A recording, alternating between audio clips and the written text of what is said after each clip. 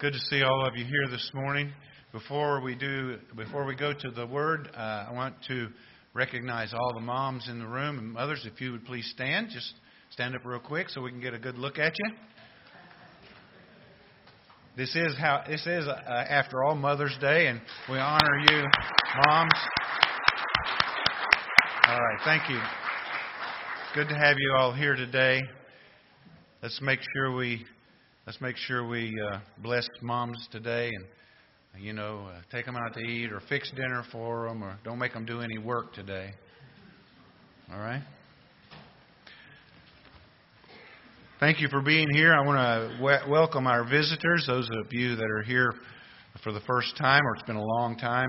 We're glad that you came. We see some familiar faces and some not so familiar, but we're glad that you're here, and you're always welcome at Bethany Bible Church.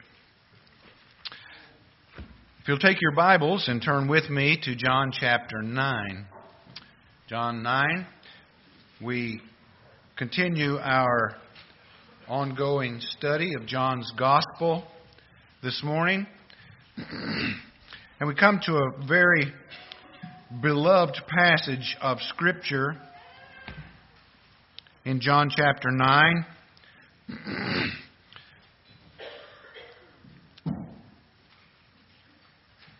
I'd like for you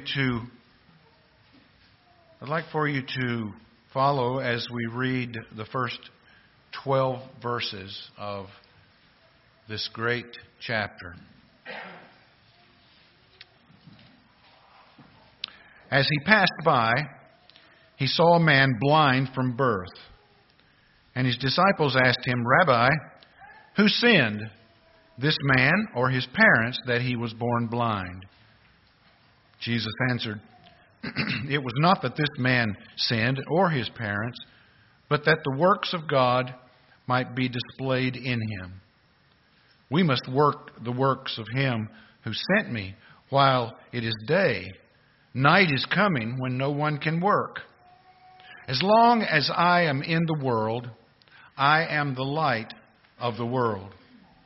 Having said these things, he spit on the ground and made mud with the saliva.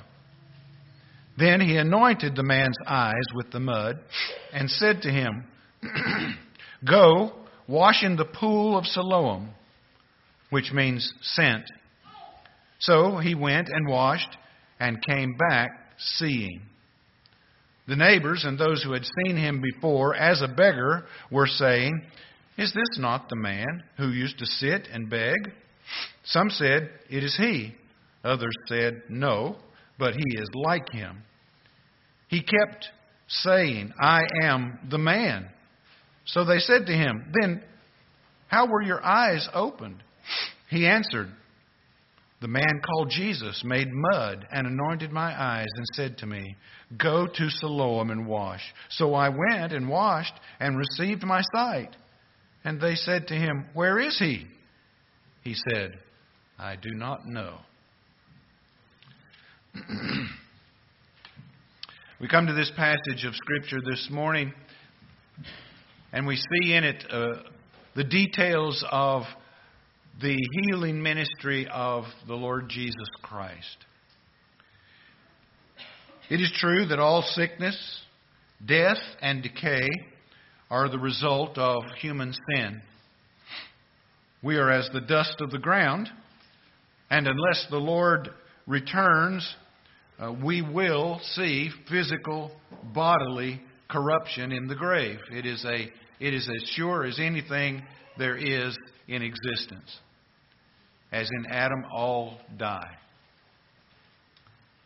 In fact, Psalm 103 verse 14 says, "He knows our frame, and He remembers that we are dust."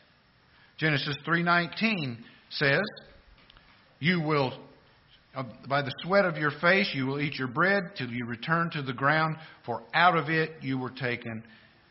You are dust, and to dust you shall return." Disease and physical ailments have plagued mankind ever since that fateful day in the garden. The bubonic plague killed many millions in Asia and Europe and claimed 20 million people. Nearly half of the population at that time.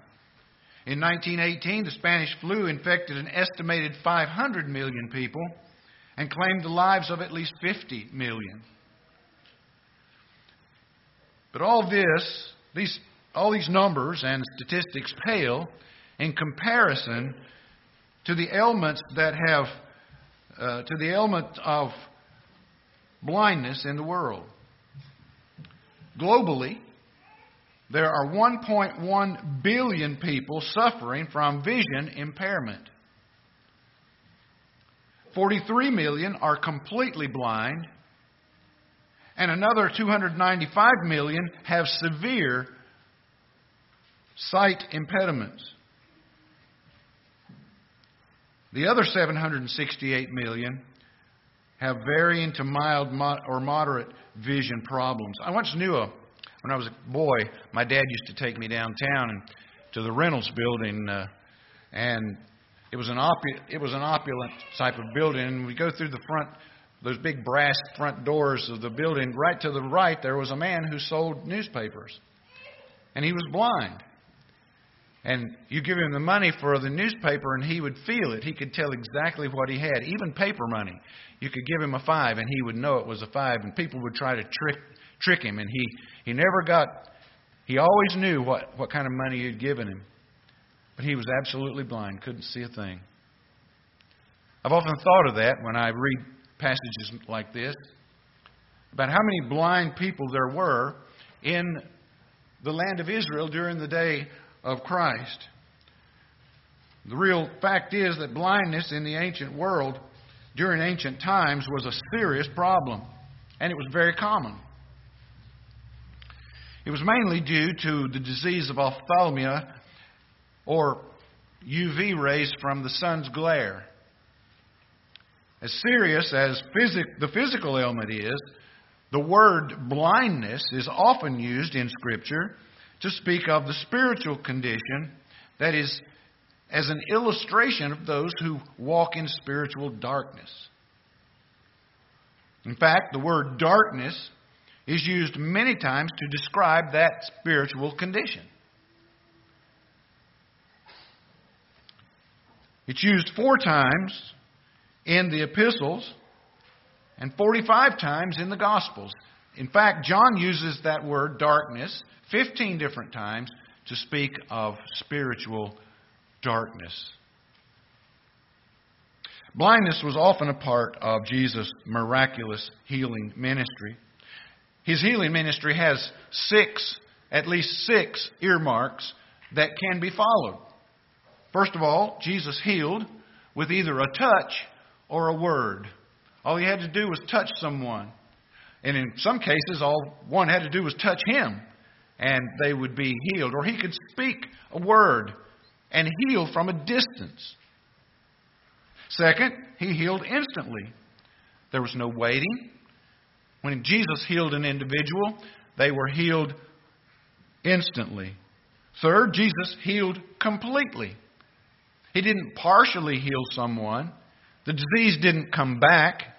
They were healed absolutely, completely. And in your notes, I've given you passages for all of these.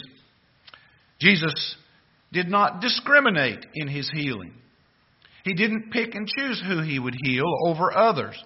In fact, he healed everyone that came to him, Luke 4, verse 40 says. Fifth, Jesus healed real, actual diseases. It wasn't a make-up. It wasn't something that someone said they had that they didn't have. They were actual diseases and afflictions that people had that he healed. And then, last of all, Jesus actually raised the dead to life. Dead people came back to life, such as the son of the widow at Nain, whose body was being carried to the tomb, and Jesus touched him, and he came back to life and sat up. We know from Scripture that the healing of blindness is a work that God does. Nowhere in Scripture is Satan ever said to give someone sight. Only God can heal the blind. We see it in Leviticus 4, verse 11, Psalm 146, verse 8, and over speaks of God as the one who heals blind eyes. The very act of giving sight to the blind proves Jesus' deity and His messiahship. This is the third of Jesus' healing related to blind people in the Gospels. Now, curing the blind was a common part of Jesus' healing work. Of all of the cures that Jesus gave to blindness, this one in John 9 stands out as the greatest and the most important for two reasons. One was because of the doctrinal discussion that had taken place in the temple with the Jews through chapter 8. If you'll recall, over and over again, Jesus speaks of Himself as the Son of God, as the one who came from the Father, as the one who spoke for the Father.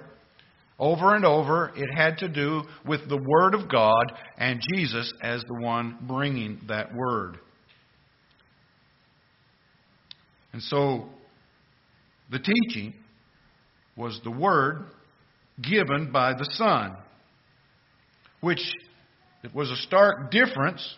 There is a stark difference between what the Jews did in chapter 8 and what this blind man, does in chapter 9. The Jews rejected the word of Christ and would not receive it and literally blasphemed Him as an illegitimate. But this blind man believed what Jesus said and acted on it. It's a great difference between hearing and rejecting and hearing and acting. Secondly, because this miracle was carried out on one who was born blind instead of one who had lost his sight sometime in life, this makes this miracle much more notable than many of the others. Now let's start at verse 1, because we're only going to get to verses 1 and 2 today. And let's look at what actually took place here. It says, as he passed by, he saw a man blind from birth. Now this miracle took place near the temple, because many sick and lame and blind people came there to the temple to beg. I'm sure that as they lined the streets or the walls going into the temple, many people coming to the temple would be more inclined to give to those who begged than if they were out on a road or another street in Jerusalem. The point is that there were beggars everywhere in Jerusalem.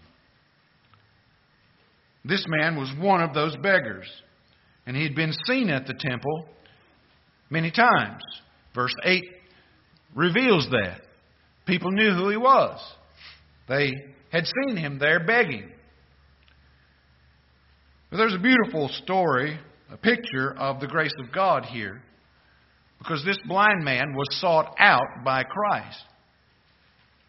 Jesus saw him. He didn't know Jesus was there.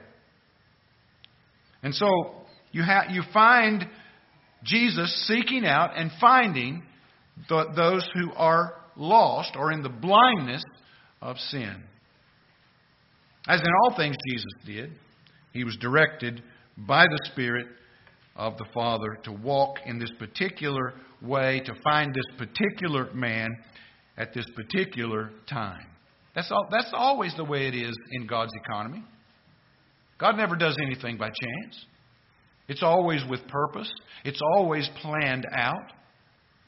The very fact that you are a child of God was planned out by God from the foundation of the world. And the time that it took place when you came to know Christ, it was all planned beforehand. All the circumstances. Think of how many circumstances could have hindered that. And yet, God overrode those circumstances to find you. Herbert Lockyer in his book writes, a marked feature of this man's case is that he never requested a cure, nor was he brought by others to Jesus to heal. He was just sitting there begging. This is the grace of God in action. God seeking out this man to show the character of His amazing grace. Did this man deserve to be healed of his blindness? No. No more than any of us deserved to be healed of our spiritual blindness. Like the man at the pool of Bethesda, this man was singled out. Can you imagine how many other people sitting there were sick or lame or blind sitting there? And Jesus went to this one man. He was to be the recipient of God's grace. If it were not for the grace of God, listen carefully to this, if it were not for the grace of God walking near to you and me, we wouldn't be saved today. We would still be blind beggars wallowing in our sin. We would all be in the darkness. Because Jesus said the Son of Man came to seek and to save the lost. Now there is an important note to be made at the beginning of chapter 9. We have chapter divisions in the Scripture. But those chapter divisions were put in by men who sought to make it easier to follow and find things in the Scriptures. But sometimes, and most of the time, those chapter headings do help us. But sometimes they are placed in the wrong places. And they end up obscuring or obstructing the flow of the text. And this is one of those places.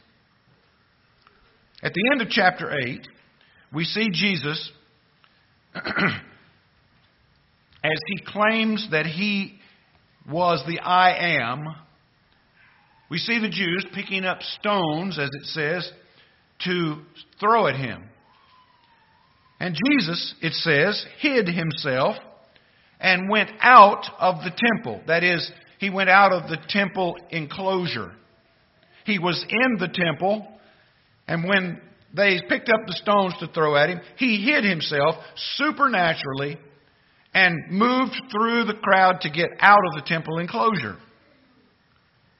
And as He was leaving, as He was passing by people, hidden from them,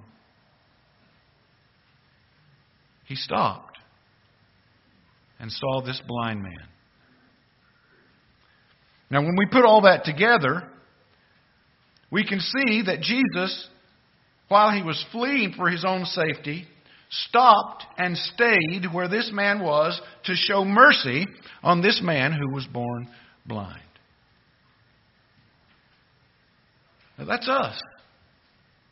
That's every one of us in this room that knows Christ and the forgiveness of sin. He stopped where we were so that He could show His grace and shower His grace upon us. Because we were born blind. And we were relegated to stumbling in the darkness. Like this man did in his physical darkness. But Jesus took time to stop, and we had our eyes opened. If you've never had your eyes opened to your own sinfulness, if you've never come to the place where you, before God, you've recognized that you were a sinner that stood in judgment, maybe today is your time when Jesus will stop where you are to shower His mercy and grace upon you. Jesus didn't let the threat of a persecution keep Him from doing the will of the Father with this poor blind beggar. There's a great lesson for us. The Jews had summarily rejected Jesus' words and in essence drove Him from themselves considering that they had no need of what He offered. How many times have people done that? I did it for the first 19 years of my life. Every time Jesus would stop, I would say, "Go. Leave me alone." But He didn't leave me alone. He kept on me. To those that were in need, they were poor, they were destitute, and they were paralyzed by the darkness, Jesus stopped. And when the great majority of the Jews had been excluded from His light, Jesus was to be the light that shattered the darkness of this blind beggar and people just like him. Listen to what Isaiah 9 verse 2 says. The people who walked in darkness have seen a great light. Those who dwell in a land of deep darkness, on them has light shone. They had so many opportunities that were spurned. And now Jesus goes to the poor, to the down and out of society. They were like the Israel of old, these Jews. The ones that rejected Him were like the Israel of old who rejected God's Word through Moses. Turn with me to Deuteronomy. It's the 5th book of your Bible in the Old Testament. Genesis, Exodus, Leviticus, Numbers, Deuteronomy. Look at chapter 29. And notice with me verses 1 through 4.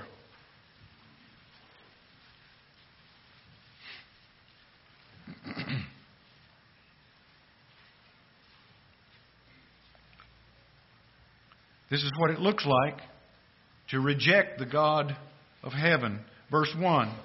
These are the words of the covenant that the Lord commanded Moses to make with the people of Israel in the land of Moab, besides the covenant that He made with them at Horeb.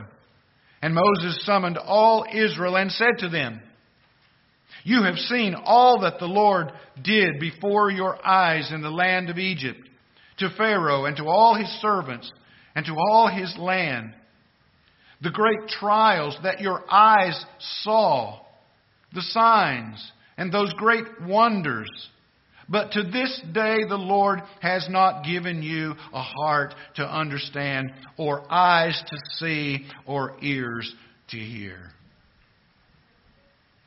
You see, hearing God's Word, understanding God's Word, seeing God for who He is and who you are, is a work of God alone. You can't, without God intervening, you could never understand it, you could never see it, and you would never hear it as it is. God is the one who comes. Beloved, don't be like the Israelites who spurned God's Word. Take His Word to yourself and live it, believe it, so that you can have life and so that you can have light to walk in this dark world. So Jesus saw the blind man. Verse 2, and His disciples asked, "Rabbi, who sinned, this man or his parents, that he was born blind?" Jesus answered, "It was not that this man had sinned or his parents, but that the works of God might be displayed in him." We're told that it was Jesus who saw the blind man. His disciples were probably oblivious to this man, or maybe to any of the other beggars that were there. Around Jerusalem, there were beggars everywhere. I mean, put it in the context of our day. When you drive into the city, you see the people standing on the corners. But you see it so much that you don't see it. You become oblivious to the fact that they're there. This is no doubt what happened, because there were many beggars that lined the streets of Jerusalem and plenty at the temple. Beggars were everywhere asking for alms. And we're told that the disciples We're not told how the disciples knew that this man had been born blind. But Jesus knew that he had been born blind. He had a congenital blindness.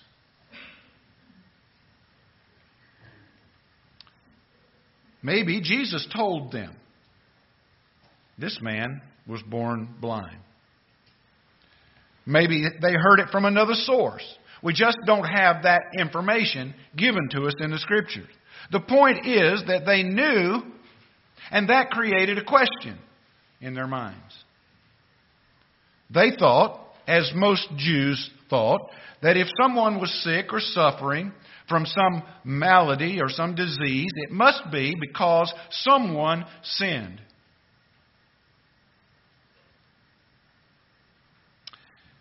This thinking is not completely wrong, because all sickness and suffering is the result of Genesis 3 being carried out on mankind.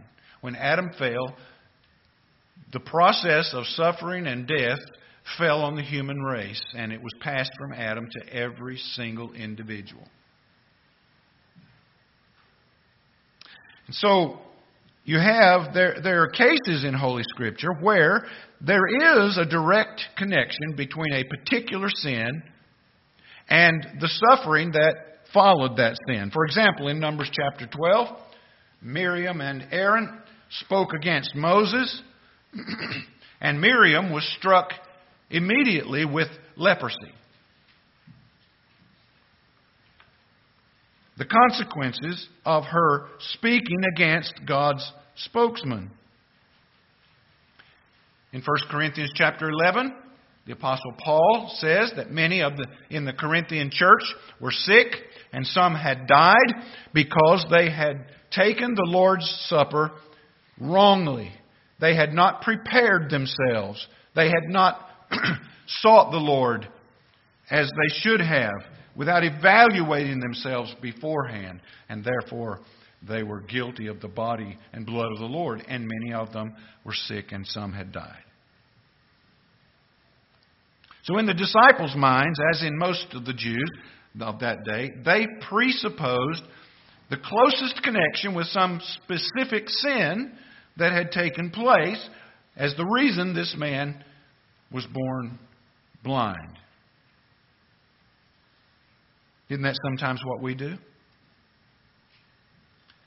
When we see someone suffering or with sickness, or something happens to someone, a tragedy or an accident, don't we sometimes think, I wonder what they did to cause this? And we really can't think like that, because we don't know. It's possible. But the point is that we see these things, and we need to understand several things point to that not being the case with this man. The disciples asked, who sinned? This man or his parents? This is a common question that's often asked. Number one, first of all, how can this blindness be something that he did when he hadn't been born yet? Because you see, the rabbis of old thought that children in the womb could sin. But that doesn't hold with what Scriptures teach. Romans chapter 9. Turn with me. And we'll go to one of the most controversial portions of Scripture that there is. But sometimes we have to look at the controversial to get the truth. Romans 9, notice verses 10 and 11, where God speaks about His sovereign election, and He points out that it wasn't because of the acts of either of the boys that Rebekah gave birth to that made Him choose one and reject the other. Notice what He says. Verse 10, when Rebekah had received children by one man, our forefather Isaac, though they were not yet born and had done nothing either good or bad, in order that God's purpose of election might continue, not because of works, but because of Him who calls. Now, what is he saying? He's saying that the two boys that Rebekah gave birth to, neither one of them had done anything bad or good because they had not yet been born. The Jewish view was that children in the womb could sin. And they cited Psalm 58:3, which says, "The wicked are estranged from the womb. They go astray from birth, speaking lies." But as I look at that passage, it says, "from the womb." They go astray from birth. This man hadn't done anything wrong that made him be born blind. And that's true for another reason. The disciples offer the only other conclusion.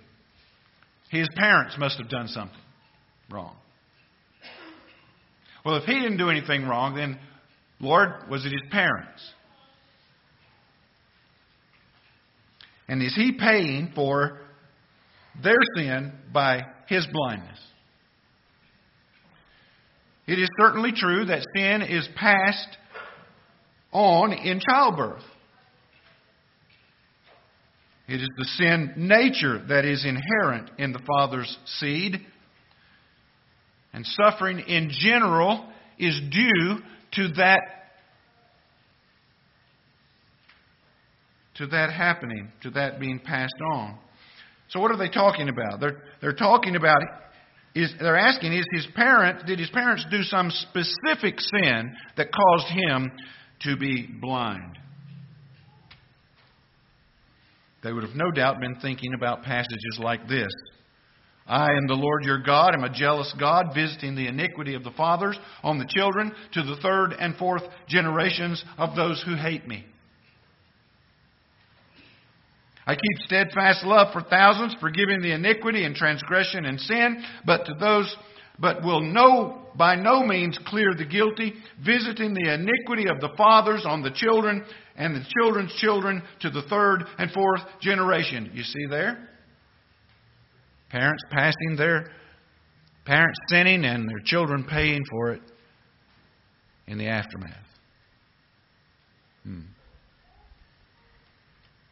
Exodus 20, verse 5, 34:7, Numbers 14:18, Deuteronomy 5:9. All these passages say the same thing. That God punishes to the third and fourth generation. But these passages cannot be understood as specific sins that their children pay for. These passages have to be understood in a national and societal sense.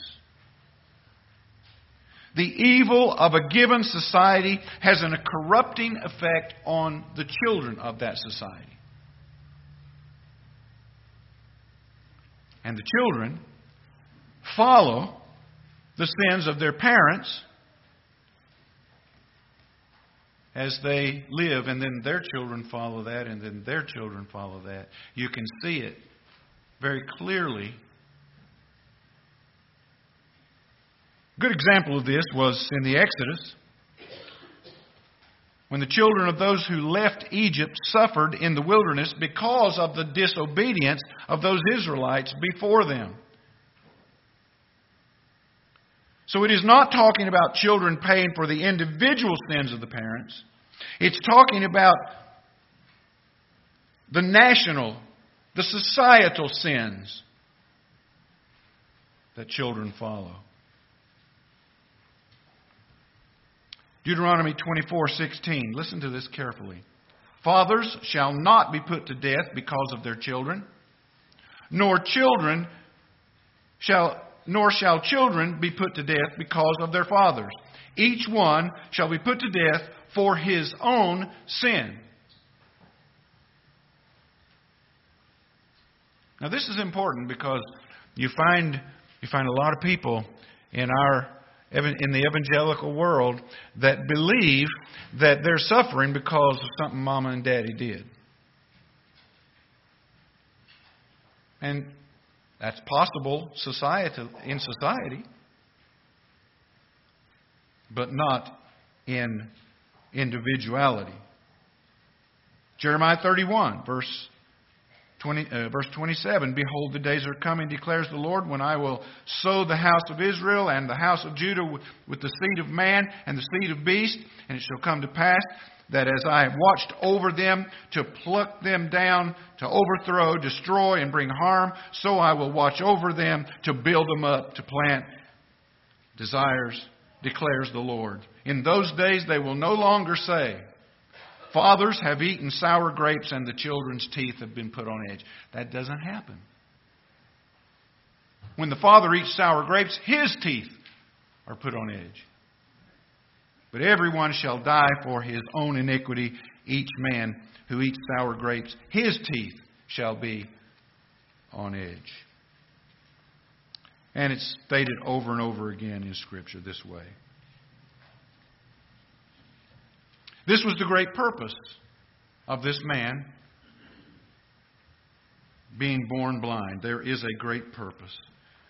Now, some people consider it unfair that God would select certain people to have these kinds of serious and debilitating diseases and ailments just so that He would be glorified. But there is no sickness, no pain, no disability that is not worthy to endure for the glory of God. See, what we want to do is we want to put all pain out of existence. We want to pray that God would heal every sick individual. And this is why the faith healers have such a following. Because they believe that no one should be sick. No one should be poor. But Jesus said, the poor you always have with you. Sickness is a part of sin and the fallen race.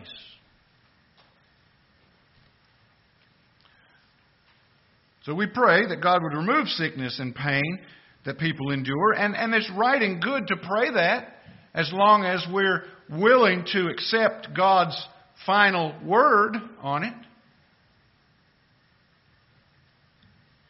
But we should not pray that God would be glorified through... Should we not pray that God would be glorified through those sicknesses as well? We don't often think that way. If one's whole life were defined with such misery and never changed, but gave God glory in the midst of it, then would it not have a greater value than if it never existed? Certainly it would. This man was born for this very day. He was blind for this very purpose, that the work of God should be seen in him. God is good, even in the midst of the worst of circumstances. We all know who Fanny Crosby was. Fanny Crosby was born March 24th, 1820. She died February the 12th of 1915. She was the only child of John Crosby and his second wife, Mercy.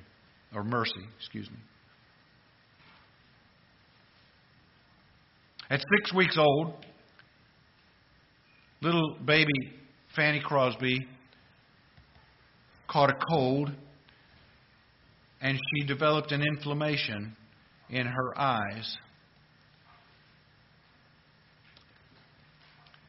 And mustard poultices and that sort of thing were applied to treat the discharges that came from her eyes. Most modern physicians think that her blindness was probably most likely congenital, given her age, may simply not have been noticed by her parents. We really can never know. She was an exceptional child. She wrote her first poem at the age of 8, which describes her condition. She later stated, It seemed intended by the blessed providence of God that I should be blind all my life, and I thank Him for that dispensation. If perfect earthly sight were offered me tomorrow, I would not accept it. I might not have sung hymns to the praise of God if I had been distracted by the beautiful and interesting things around me.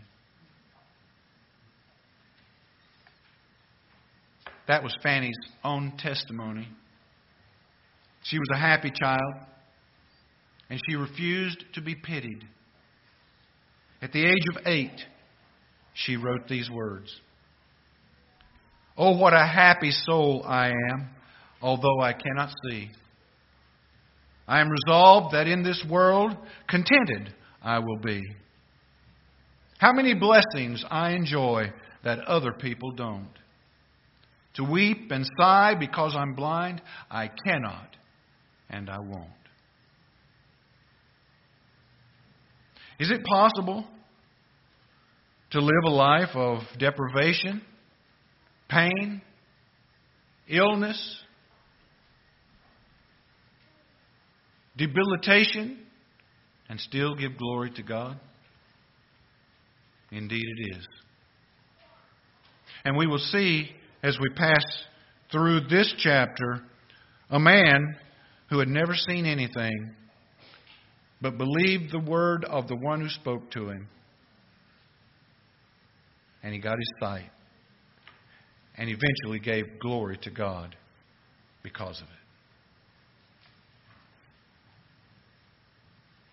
Do you believe what Jesus has said in the Scriptures? Has He come by your way and stopped where you are and spoken His words of mercy and grace to you? You say, well, I don't know. I don't know if He has or not. Well, this morning He is doing just that.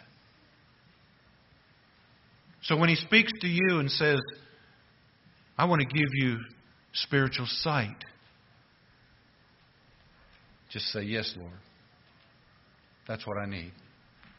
I need spiritual sight. I've been blind my whole life. Open my eyes that I might see. And when He does, you will see Him. And you can say, Lord, forgive me, and He will forgive you. He will open your heart. Let's pray together. Father, we do thank You for this morning, for this Mother's Day, and for this Sunday as we've come to worship. We thank You. We praise You for what You have done in our lives, that one day we were like this blind man spiritually, a beggar in the world with no sight, no eyes to see You, and You stopped and You opened our eyes. I pray You would do that this morning for the one in this room today that does not see, that does not hear, that does not understand. Open their hearts to receive the gospel, to see themselves as a sinner before You, and forgive them, Father. Draw them to Yourself. Change their heart and their life. This we pray in Jesus' name, for His sake. Amen.